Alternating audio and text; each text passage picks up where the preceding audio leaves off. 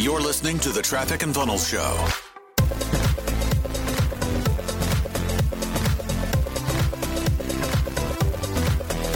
So me and Chris, we built TF. Chris, can I just tell a story real fast? Yeah. We built TF really fast. Really, really fast. And we built it so fast that it was actually unhealthy. Sometimes what you notice is that the faster something grows, the more unhealthy it can be. People don't understand this. Man, they're like, I want my business to literally quadruple every month for the next 12 months. But you know what? The fastest growing plant in the world is weed.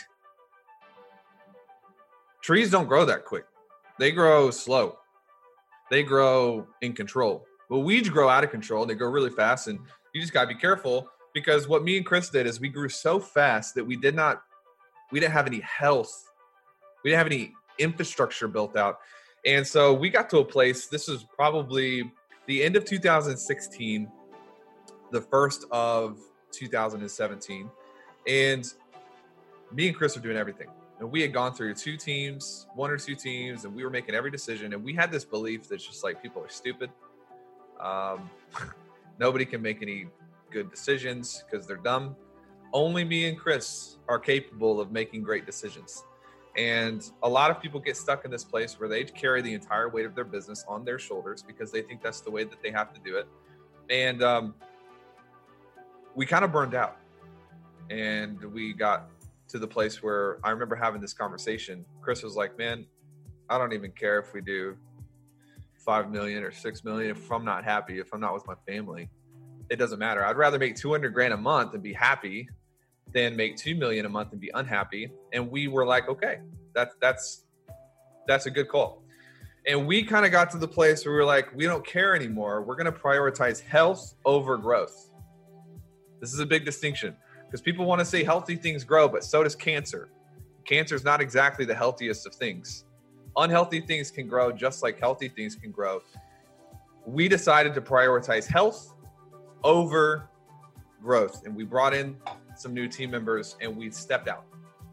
We really stepped out a lot. Like me and Chris, we just kind of were like, man, we're just going to maintain. And the craziest thing happened is the business exploded in about 6 months of us not being as involved, not caring as much. Because to an entrepreneur, energy is money. Energy is money. Energy is money. It's not the tactics that are going to. So anyways, long story short, the time for you to step out of your business really comes down to what your vision for your life is. If you have a vision for your company to be flourishing, thriving, and growing, and you don't want to be collateral damage of your business, you should step out now. You should start looking for team members who can replace you in some capacity right now. When's the best time to plant a tree, Derek? Best time. Right now. No, incorrect. No. Wrong. Everyone 20 learn years from ago. 20 years ago. When's the second best time to plant a tree? Right now, baby. Right now, baby. Come on, Derek. Jeez. Hey, noted. Hey, Derek, I trust you enough to make mistakes, and you just made one. Okay. Moving on. Accelerated failures. Man, Love the best time to step out of your business is not necessarily cold turkey right now, but you should be on the lookout for people with leadership in your network, in your friend circle, in your client circle, so that you can begin to pull them in and groom and grow and cultivate and invest, et cetera, et cetera. What's healthy revenue to step out? Listen to what I'm saying. Did I say anything about revenue this whole time? Nothing. It doesn't matter. 12 grand a month, 20 grand a month. You can be like me and Chris and be dumb and wait till $500,000 a month. But no matter what happens, if you want to have something that can grow and is not entirely on your back, you need to be looking now. I don't think that there's a revenue threshold. I think that there's an energy threshold, which is a lot different. Chris, I've been talking for a long time. Anything to add to that? That was good. I'd say It's getting dirty. yeah, that was good, dirty. man. It is. It's probably one of the most difficult things that we've walked through. Would you agree? Hands down. In So business, you have to have the right expectation that it's going to be difficult. It's going to be a challenge. It's going to stretch you. And this is where people mess up, when they don't have someone who's already done it on their side to walk them through it. That's where they make a tremendous mistake. tremendous mistake. And I remember we had Jay Abraham. We were getting on the phone with him like, Jay, our lives suck. They're the worst.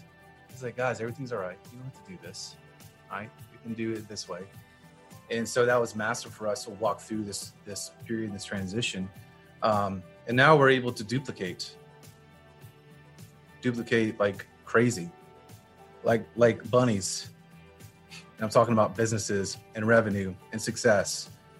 And you know what? The great thing about it, it's not just our win, right? It's Matt's win. Because When he Matt shows is the up. guy, when he shows up, if he's on time, it's, he's the guy on that department and Derek on his department and, all of our leaders in our organizations. They get to own those wins and they get to grow something amazing within the organization. Thanks for listening. For more from Chris and Taylor, visit trafficandfunnels.com and get a free gift just for being a subscriber. That's trafficandfunnels.com.